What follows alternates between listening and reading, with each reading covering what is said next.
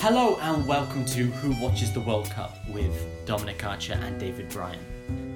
I'd like you to think for a moment and paint a picture in your head that whatever your job is, whatever it is you do, whatever it is that you love, that you are the best at it. Now, not only are you the best at it, but everybody knows you might be the best at whatever your job is or whatever it is that you love, but normally other people don't really recognize it. You don't know if you're the best English teacher in the world. Well, I know that I am, but other people might not recognize it. But imagine everyone, the idols that you grew up with, your family, the friends you had, your first girlfriend who broke your heart. Everybody knows that you are the greatest of all time at whatever it is that you do. But imagine that when it really counts, you suck. It's a bizarre situation that we find Lionel Messi in, having drawn 1-1 with Iceland. Argentina have underperformed again, and there is only one man who is purely responsible for that, and it is Argentina's captain. It is the man who carries a nation on his shoulders. And David Bryan is going to tell me some amazing facts about him now. Dave, what do you think happened? Why does Messi, the greatest of all time, potentially, what's going on with him? Why can't he even score a penalty? There is a question that is being pondered the world over following such a strangely impotent performance by Argentina this week. It's been a surprise.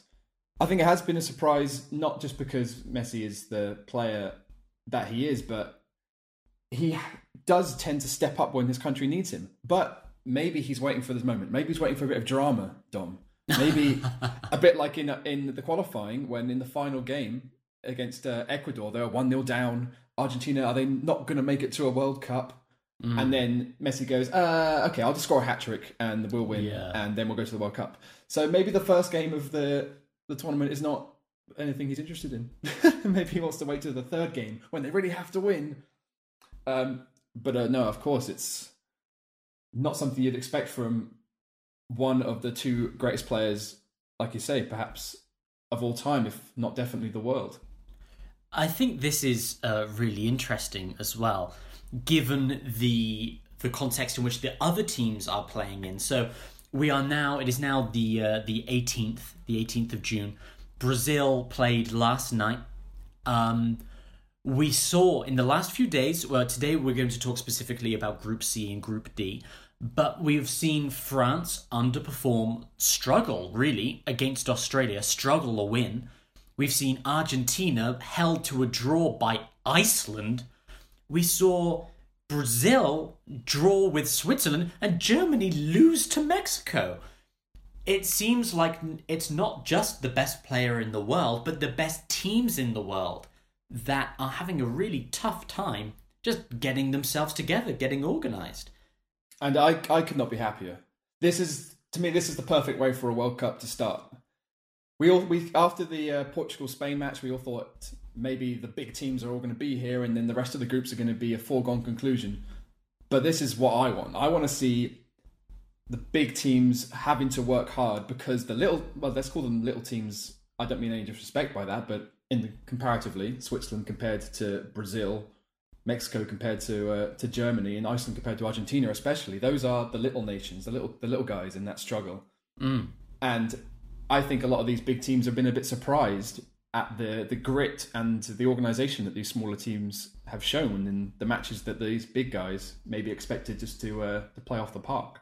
Yeah, I think it's going to be a real struggle for Argentina to bounce back from that, to bounce back from the situation, because if the little guys are able to hold off Argentina like this, what happens? You have to hope, if you are Argentina, that when you go through to the next round, assuming that they do, that when they come up against your France or whoever makes it through from Group C, that he can get it together, because the World Cup is always seen as, a miniature competition between, Lionel Messi and Cristiano Ronaldo for, who really is the greatest player on the world. But in his match, Ronaldo scored a hat-trick. And here, Messi couldn't even score from the penalty spot. So, yeah, I mean, it's a strange amount of pressure that he must be feeling. Like, I'm sure we're going to touch on it, but it's something that let's call us lay people. No one outside of those two men can ever really appreciate or understand that level of pressure. To be, like you say, to be carrying a nation the way that they are. Yeah. But as we've seen this week, one man took that pressure and put on one of the greatest performances that I can remember seeing in a World Cup, especially in the group stages. And one man seemed to be like he was running through treacle, like he was weighed down not only by his legs, which didn't seem to be producing the magic that we're used to seeing, but also something in his shoulders, something in his body language that said to me, he looked afraid. I think that's why he looked afraid of the pressure that he was under. Yeah, which is startling when you consider that hours before the Spain-Portugal match, Cristiano Ronaldo was condemned by the Spanish courts for tax evasion. So Cristiano Ronaldo, as we know, plays for Real Madrid. And like Messi a few years ago, who was found guilty for tax fraud, Cristiano Ronaldo has had exactly the same thing happen to him for tax evasion. Hours before Spain plays Portugal in the World Cup, the Spanish courts force upon Ronaldo an €18.8 million fine and a suspended jail sentence. While it's unlikely that he's actually going to go to prison, hours before he goes out to play this game, he's fined almost €20 million and said, oh, and by the way, you might have to go to jail for 2 years. And he goes and he scores a hat-trick. But this is real-world pressure that is being put on Ronaldo's shoulder. And as you say, he goes out and performs majestically. Whereas Messi, it seems like Messi is perhaps upset that Ronaldo even beat him at tax evasion, right? Like, it's such a bizarre situation to find him in that I don't know what it is. And again, moving from Argentina back to France, watching the French play Australia.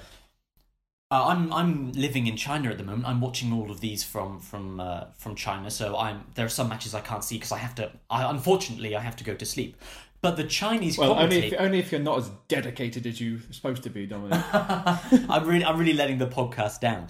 But watching the France-Australia game, the Chinese commentators are incredibly biased in this match for France-Australia. They are incredibly biased towards France. Now, when we think about Western sporting philosophy, we generally support the underdog. Whereas the Chinese commentators were saying, no, France is the best team. They have one of the best teams in the world. We want them to go out there and perform at their best. And yet they didn't. And France kind of sucked, especially the first half.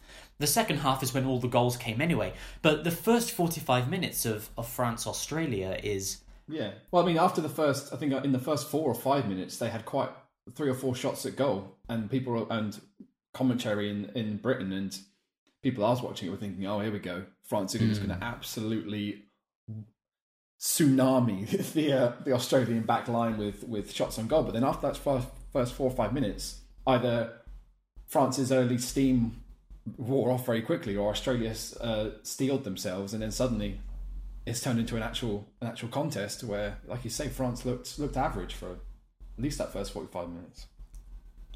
And I wonder where the pressure on this French team is coming from, because they're coming off the back of, they just won the Euros, right? They won the 2016 Euros. No, they were runners-up. They were runners-up. Oh, yeah. Oh well, there Yeah. They got to the final, and their main man Griezmann won the Golden Boot. So that's that's a successful tournament nonetheless. Yeah. And Australia isn't even a footballing nation. Like, obviously they're good enough to get through to the World Cup, but football or soccer, yeah, it must be like their fourth most popular sport. Yeah, right? it's at least third or fourth most popular sport, and this is I don't want to go too much into my other comic book podcast here, Dave, because you know I like comic books. Listen to the other Awful Commentary podcast about comic books, please. Nice plug. Thank you. But the I don't know how much you know about this, but in Melbourne, in Australia, the Etihad Stadium, Australia's Etihad Stadium, was just rebranded by Disney to now being called the Marvel Stadium. So no way, I did not know that. This attracted my attention because no doubt. if Marvel Comics is being posted anywhere, I want in. So I thought I'll look it up just to see just to check it out. It's a Melbourne stadium, and it's home to 5 different Aussie rules football clubs. You've got the mighty St Kilda, who have only ever won one premiership. But it was in 1966 when England won their only World Cup. So good year. You have to kind of have some support there. But then Essendon as well, North Melbourne, Western Bulldogs, Carlton. These are all Aussie rules football, the AFL teams that play in what will be the Marvel Stadium. Then you have 2 different cricket teams. Then you have the Melbourne Storm rugby team. Then at the very bottom of the list, Melbourne Victory Football Club, the A-League, the soccer team, right? Like, wow, that must be the hardest working groundsman in the world. Yeah. Week to week, they've got to repaint and relay the turf. That's a lot of grass. That's a lot of grass to take care of, and that's what a stadium to be putting on so many teams all year. But this just goes to show that soccer, as it's known.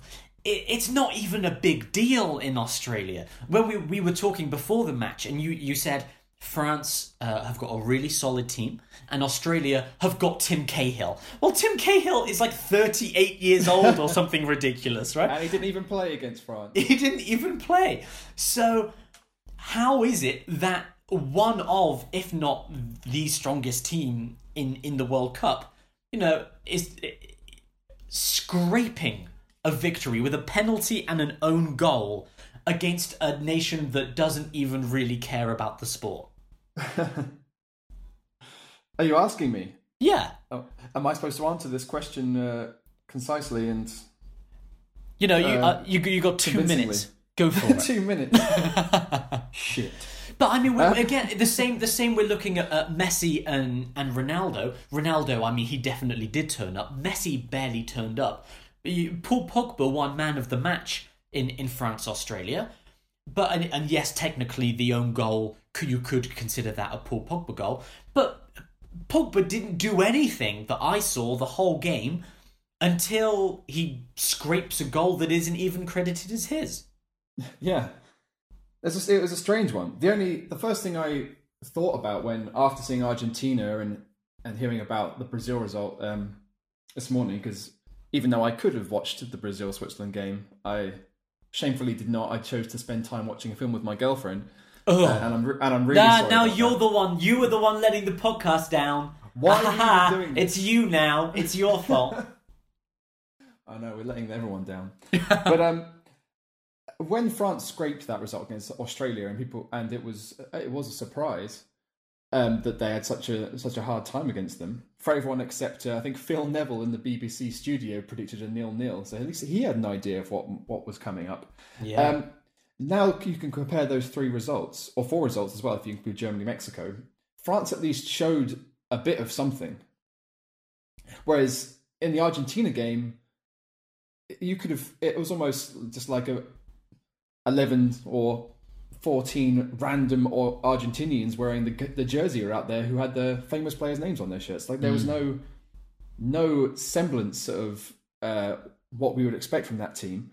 And Germany as well were very surprisingly lackluster and didn't create anything like as much as they would. And I think there's one difference you can draw between, at least between France and Argentina, is that Messi, and kind of inexplicably, but Messi does carry the entire weight of the nation and the team on his shoulders, like you mentioned before. But he really shouldn't have to. If you can imagine a world where Lionel Messi was never born, and I don't mean that in a harsh way, I just mean if the Argentina football team existed and without Messi ever being involved, then they would still be one of the strongest footballing nations in the world, especially with their front line. Their attacking players are insane. Even if completely disregarding Messi, you have Sergio Aguero, Paulo Dybala, Gonzalo Higuain, Angel Di Maria. Like, those are world-beating players on their own. So why? So it's almost this strange curse that Argentina national team has right now, where they have one of the two greatest players in the world, if not of all time, and yet are still a really good squad, but somehow they can't perform. And I'm left to wonder, would Argentina be better without Lionel Messi? And is that's quite a big question, I realise, but I think if you take away that element of pressure and that the focal point, and it all being about Lionel Messi, and you share some of that pressure with the rest for the rest of the squad, maybe they perform better. I don't know. That's only a question that we can't really answer, but that's not something you can put on the France squad. That's not something you can put on the Germany squad, who have a number of arguably equally talented players, and without that focal talisman that everyone expects everything from. And Brazil are almost the same. I mean, Neymar is the big poster boy, but if you look at their front three, it's the Neymar, Coutinho, and Gabriel Jesus show. It's not just Neymar. It's not if Neymar doesn't perform, are Brazil not going to score? Brazil not going to score goals? I think that's unlikely, but for some reason, with Argentina, that is the case. I mean, in qualifying, even it was Messi who dragged them through, like I said, with scoring a hat trick in the last game to get them through. But that was even though because he struggled up until that point. Out of the 19 qualifying games, Messi only played half of them, but still managed to. Only played 7 of them. Hang on, let me check my notes here. I don't trust your notes, David. No, I do. I don't trust my handwriting. That's what. So Messi scored their most goals despite only playing in half of the qualifying games. So, while he is still a fixture in the squad, it seems like everything is on his shoulders, even though they have all these world-class players. And as I've mentioned before, France, they can share that responsibility. Griezmann, I suppose, is their main man, but he's got great, exciting support, and people expect great things from young players like Mbappe and Dembele and Pogba in the midfield. But then they've also got Benzema, they've got Giroud. They have players who you would expect to get goals, just like Brazil and Germany have shown it as a cohesive team. They don't really never need one player to do it for them. They work so well as a unit. So as in regards to this, Australia seemed to be an anomaly. Not Australia, sorry, Argentina seemed to be the anomaly. I think there's definitely some credit that needs to be thrown towards Iceland as well, because sure. It's not just that Argentina didn't show up. It's that, again, my level of football knowledge and football analysis, leave me to the politics, right? Like, I can't, I can play Championship Manager 08, but, FIFA has got beyond me now. Football is not necessarily my wheelhouse. But I'm watching the way that the Icelandic defense is setting up. And every time Messi is on the ball, they have 5 separate defenders around him. And every move he makes, the midfield drops back, the defenders move up. He is isolated and he's just cut off. They neutered him. And this isn't a team like Germany where we look, Iceland doesn't have Mats Hummels in defence where you're looking at Hummels and going, okay, this guy is serious. Like, this is just a really solid Icelandic team that knows exactly what they have to do. And it seems like they cut Messi off. and everything else falls apart. Like the whole team is feeding through this one player. Yeah, and maybe that's more of an indictment of the Argentinian system. If that's their intention, if the coach is saying, give the ball to Messi and then we'll probably do okay, then you're right, all the opposition have to do is go, okay, well, let's just stop him, and then they won't have a plan B. Yeah. Why would you if you've got Messi? Yeah. Iceland is a really interesting country as well. Since this 1-1 draw with Argentina, I don't know what's going on in the UK, but the Chinese media has gone crazy with Icelandic love. They love him. Excellent. They're crazy. Every time I turn on the TV now, there's something about the thunderclap on the news. They're like, what is this thunderclap? And why are they doing it? And what does it mean? And so I thought I'd do a little bit of research. Turns out the thunderclap isn't some like Viking war chant. It actually comes from Motherwell.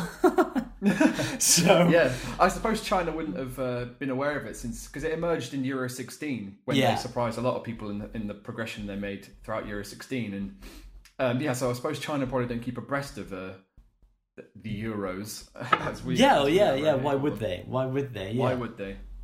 So then, again, I was thinking, well, maybe, people always talk about Scandinavian countries and Iceland as well as, having these strong societies. Like they're always topping lists of the richest country or the happiest country in the world or one of these things. I'm thinking, like, maybe there is something in that gives some kind of team cohesion that, there's something beyond football that, we're just not quite seeing. So I thought, well, I'll look into that. And it turns out that Iceland is as divided as any other country in Europe at the moment. In the last 2 years, they've had 4 different prime ministers. And their current prime minister, she's a socialist environmentalist. She's the leader of the left-wing green movement, the Green Party in Iceland. But her coalition is using the 2 right-wing conservative parties that were voted out because of their corruption. And so the people, her supporters on the left, are somewhat upset that she would ally with the very people they are voting against. And she's trying to hold this nation together that is racked with political divide. And she said herself, this is a quote from her. I wasn't going to use her name because I don't want to mispronounce Icelandic names. So I'm sorry for the butchering. But her name is Katrin Jakobsdottir. I don't know. But it looks like Jacob's daughter, I imagine.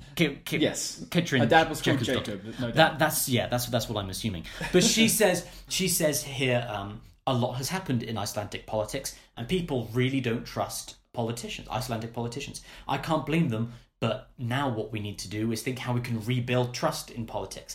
And this sounds exactly the same as every other country in Europe at this point, and around the world. Again, in Australia, it was only the end of 2017 where they legalized gay marriage because the people, the voters, had progressed to a point years ago where they wanted gay marriage, but the government was still wildly conservative and wouldn't pass the law. So they had to have a referendum, and it was 68% in favour of gay marriage, which is by referendum standards is overwhelming. Yeah. Go Australia. So the Australian people were ready for this change, but the conservative government was holding them back, and all of these countries are divided in ways that I always expect to show themselves somehow in their identity. But I think that's one of the things that's so powerful about the thunderclap, is what the thunderclap represents is that terrifying unity, right? Yeah, Just that harmony, just that sound of it echoes, and one sound. Many voices, one sound. I really like that. Yeah, it's incredible. And the other thing that the Chinese news were doing just after the Brazil match was they were showing a history of Brazilian Ronaldo, the real Ronaldo, a rich OG Ronaldo. Yeah, OG Ronaldo. R9, baby. Yeah, and they were showing highlights from him, and the Brazilian team then walks out holding hands. And the Brazilian football team, where in '94 World Cup, the '98 World Cup, they have linked hands as they walk out onto the football pitch, and it's like this is a team that is united as they go out onto the pitch, and I think there's just something about that shows. And I think that's really interesting, actually, what you're saying about Iceland and their politics, because I think the football team is the exact opposite.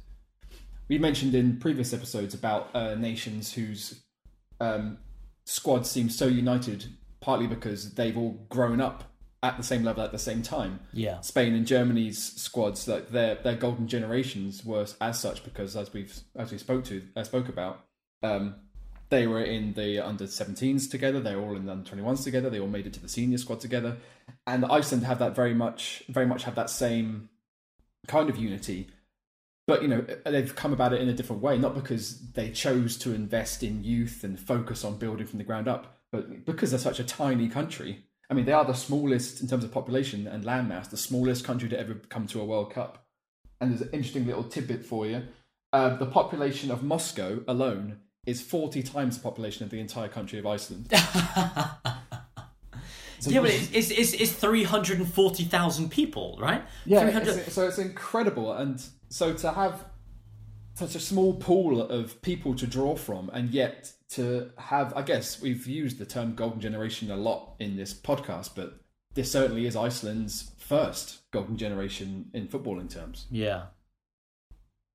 Yeah, I think that's really interesting because, like London is a population of 8 million people, and Bristol, my home city, the city I was born in, has a population of 500,000 people, which means we would expect Bristol Rovers or maybe Bristol City to be operating. Yeah. We'll leave that for who watches the shit. Which is the podcast debuting in August after the World Cup. No, but you would expect Iceland to be operating around the same level as Bristol City or Bristol Rovers, right? They have a second or similar third tier population domestic football, not at the greatest football competition in the world. Yeah, the other 31 other greatest footballing nations in the world. Yeah, it really is kind of crazy. Now, the final thing that we'll get into quickly. I have nothing to say politically about Croatia, Nigeria. These are two countries that, as far as I know, don't interact with each other on the international stage very often. I can't imagine they would, no. No, I don't feel, I don't know how much they really have in common. Do you have anything to say about their run-in? I didn't look a great deal into Croatia and Nigeria, especially when they're in the group with Argentina. And to be honest, I've had a good feeling about Iceland. But if you're going to break it down between Croatia and Nigeria, I think the result they had on Saturday kind of is indicative of how they compare on a footballing sense. Nigeria had a great spell some time ago on the world stage in terms of football, and they had some really great players. I remember watching a Nigeria team that had Nwankwo Kanu and JJ Okocha and great exciting players like that. But when they were like the African nation that surpassed most others, I think Cameroon were also good around that time when Samuel Eto'o was at his prime. But I think they're going through a bit of a rebuilding process at the moment with having won 3 African Cup of Nations in the past. They did win one in 2013, but they didn't even qualify for the one last year.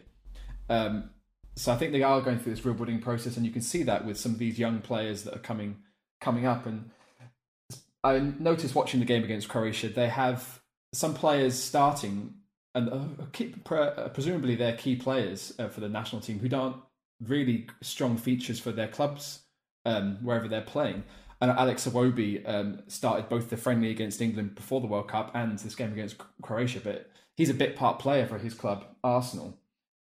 Same with Kelechi Iheanacho, who came through at Man City and was really exciting, scored goals for Man City. Then I think they sold him out initially loaned him to Leicester and then sold him. And again, he's a young player who's emerging.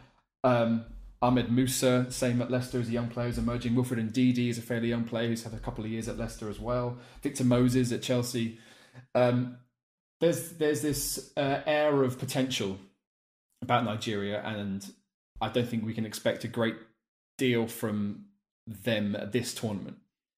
Maybe give it 2 years. Maybe in the interim they can do well in an African Cup of Nations. I think come the next World Cup in 4 years' time, they may well be a bit more of a force. But now, if you're comparing them to Croatia, with world-class stars who play in the Champions League regularly, with Luka Modric, particularly at Real Madrid, their captain, who's one of the greatest central midfielders currently, I think, in the world. And then he's partnered by Ivan Rakitic of Barcelona, who again wins La Ligas and Champions Leagues. And then featured goal scorers like Mario Mandzukic, who has been scoring at the highest level for a long time. And in defence, even Dejan Lovren for Liverpool's had a good season after a dodgy start to his life in the Premier League with my local team, Southampton. I got nothing against Southampton. I left the year I left Southampton. They got promoted to the Premier League, so I'm disappointed about that thanks. Because my leaving got them promoted to the Premier League. You were holding them back, and then once the weight of your presence was lifted, they could relax and perform. And so, we appreciate that. Yeah, it's a shame I'm not Argentinian, because that would explain what's going on with Messi these days as well. Yeah, maybe. China aren't in the World Cup. Maybe that's your fault as well. There you go. You're welcome. Yeah. Okay. Well, I think, especially after what we saw from Iceland against Argentina, and I think Argentina will probably get stronger in the next 2 games, learning something from that Iceland game. But I think Nigeria will probably finish bottom of the group, and it really will be about Croatia and Iceland between the two of them. Who can nick that second place? And Iceland actually out-qualified. They finished above Croatia in their qualifying group for this tournament. So they actually, and as while Croatia have all these great household names and world-class talents, Iceland have already proven that on a competitive level they are mathematically better than Croatia. So I wouldn't be surprised if we'd see Croatia or Argentina disappoint and go out, but that Iceland progress. So that's your prediction for Group D. Let's take a look back at Group C and see how we think there, because we haven't mentioned Denmark versus Peru, which was kind of uneventful. But I mean, one of the reasons it was uneventful was because the world's most handsome goalkeeper, Kasper Schmeichel. I knew you were going to bring up how much you love Kasper Schmeichel. God, let me tell you, that guy. You know what? There's a lot of shit that gets spoken about diversity in TV and cinema, and there are a lot of people. I don't want to get overly political in how I feel about things, but a lot of people say like, "Oh my God, I can't believe there's a woman in Star Wars," or "Oh, I can't believe the stormtrooper was black," right? Ridiculous. Yeah. But the reason that people feel that way is because they look at their own culture and they feel that they are losing part of their culture. And I fear to call being blonde a minority, right? Because it's not really, but it depends where you are. I mean, you're blonde and you live in China, so you are. Yeah, well, in that case, I literally am. But I mean, even in the UK, right? I'm not quite on ginger level, but being blonde. Close. Yeah, I'm close enough to have been called a Nazi at school, right? Like, oh, we're studying Nazi Germany. Oh, well, Dom's blonde, so he must be a Nazi, right? Like it's rare enough for that. So for me to see a team of people who look like me, right?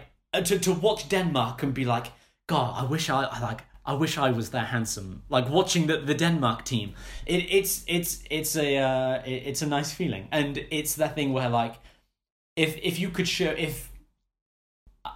that feeling should instantly defeat any arguments against Star Wars or Black Panther or any of these different things where people are like, oh, I just don't want to see black people. Well, fuck off.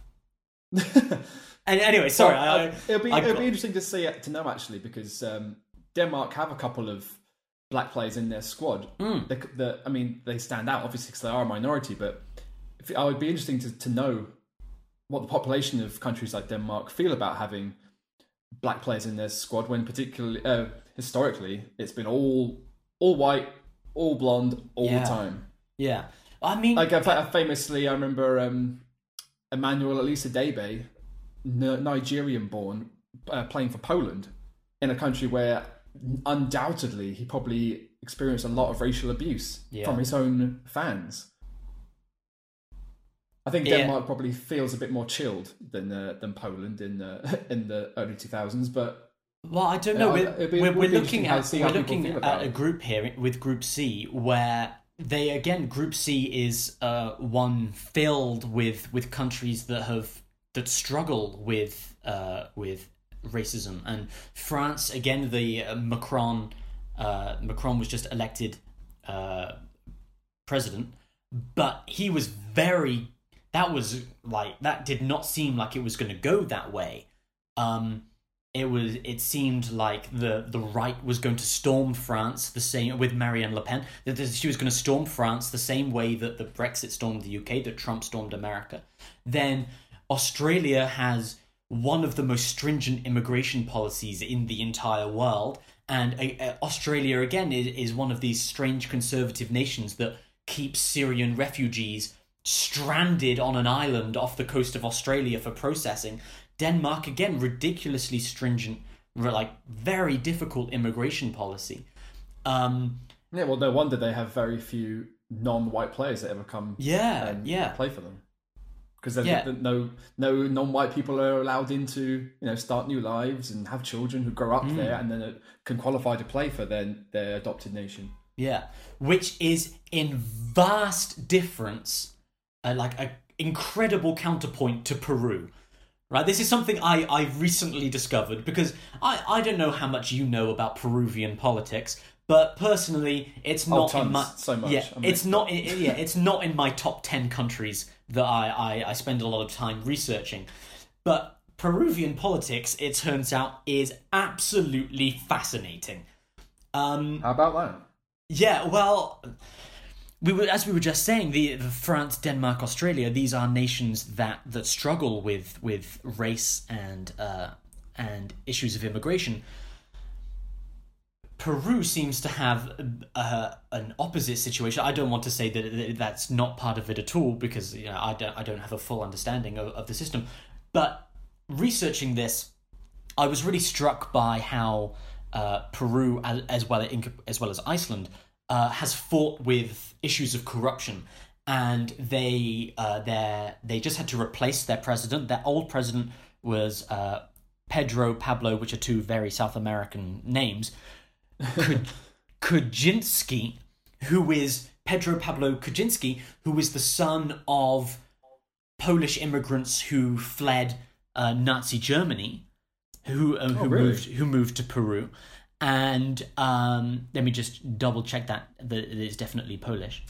Sorry, a German Jewish father and a Swiss mother, who fled to Peru, and then his main opponent in that election was a woman called Keiko Fujimori, who was a Japanese Peruvian. Yeah, who I thought, a Japanese Peruvian, that's got to be rare. Then fusion, yeah. Yeah, well, then it turns out that she is the daughter of former Peruvian president Alberto Fujimori, who is also a Japanese Peruvian who had to flee Peru because of campaign corruption.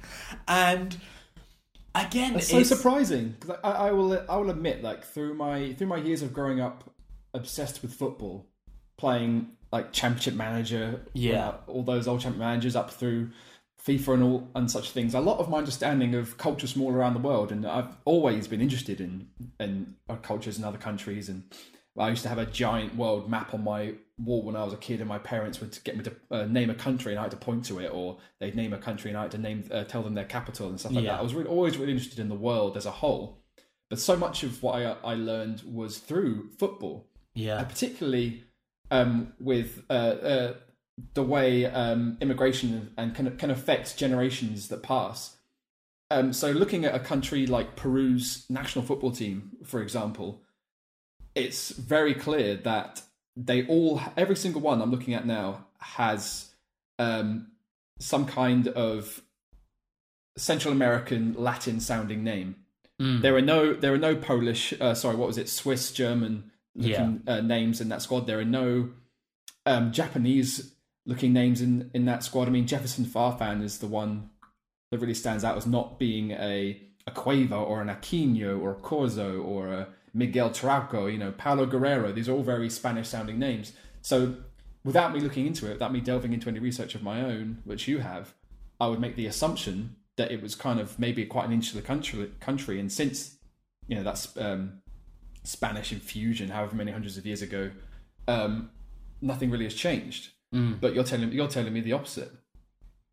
Yeah, it's really fascinating. It's one of those things where it goes to show that you never really know a country until you really dive into. Yeah, it's great. It's fascinating. Dive into it. Yeah. Okay, well, I think we've done a pretty solid analysis of Group C and D there. So next time we will be looking at Group E and F. Now, some of these are teams that have already played, so we'll be able to reflect on some of the results there. This is Brazil and Switzerland have already played. Serbia have already played. They've already played Costa Rica, and Germany, Mexico was last night. So tonight should be Sweden, South Korea. So we'll have some results to go off and compare for that one. If you enjoyed the podcast, please subscribe, share it to everyone that you know that is interested in the World Cup. Again, this podcast is kind of interesting because its shelf life is only a month or two, so we want to reach as many listeners as quickly as possible. So please, show it to everyone, and if it goes well, then maybe we can try Who Watches the Shit, a Bristol City specific podcast in which That's pretty niche. It is, and it will be brutal. There is no two ways about it. Parental advisory on that one. Oh, absolutely. So yeah, thank you for listening, and we will see you again next time. Adios. My stepdad made my mum listen to it, and mum went, oh, it was a bit long.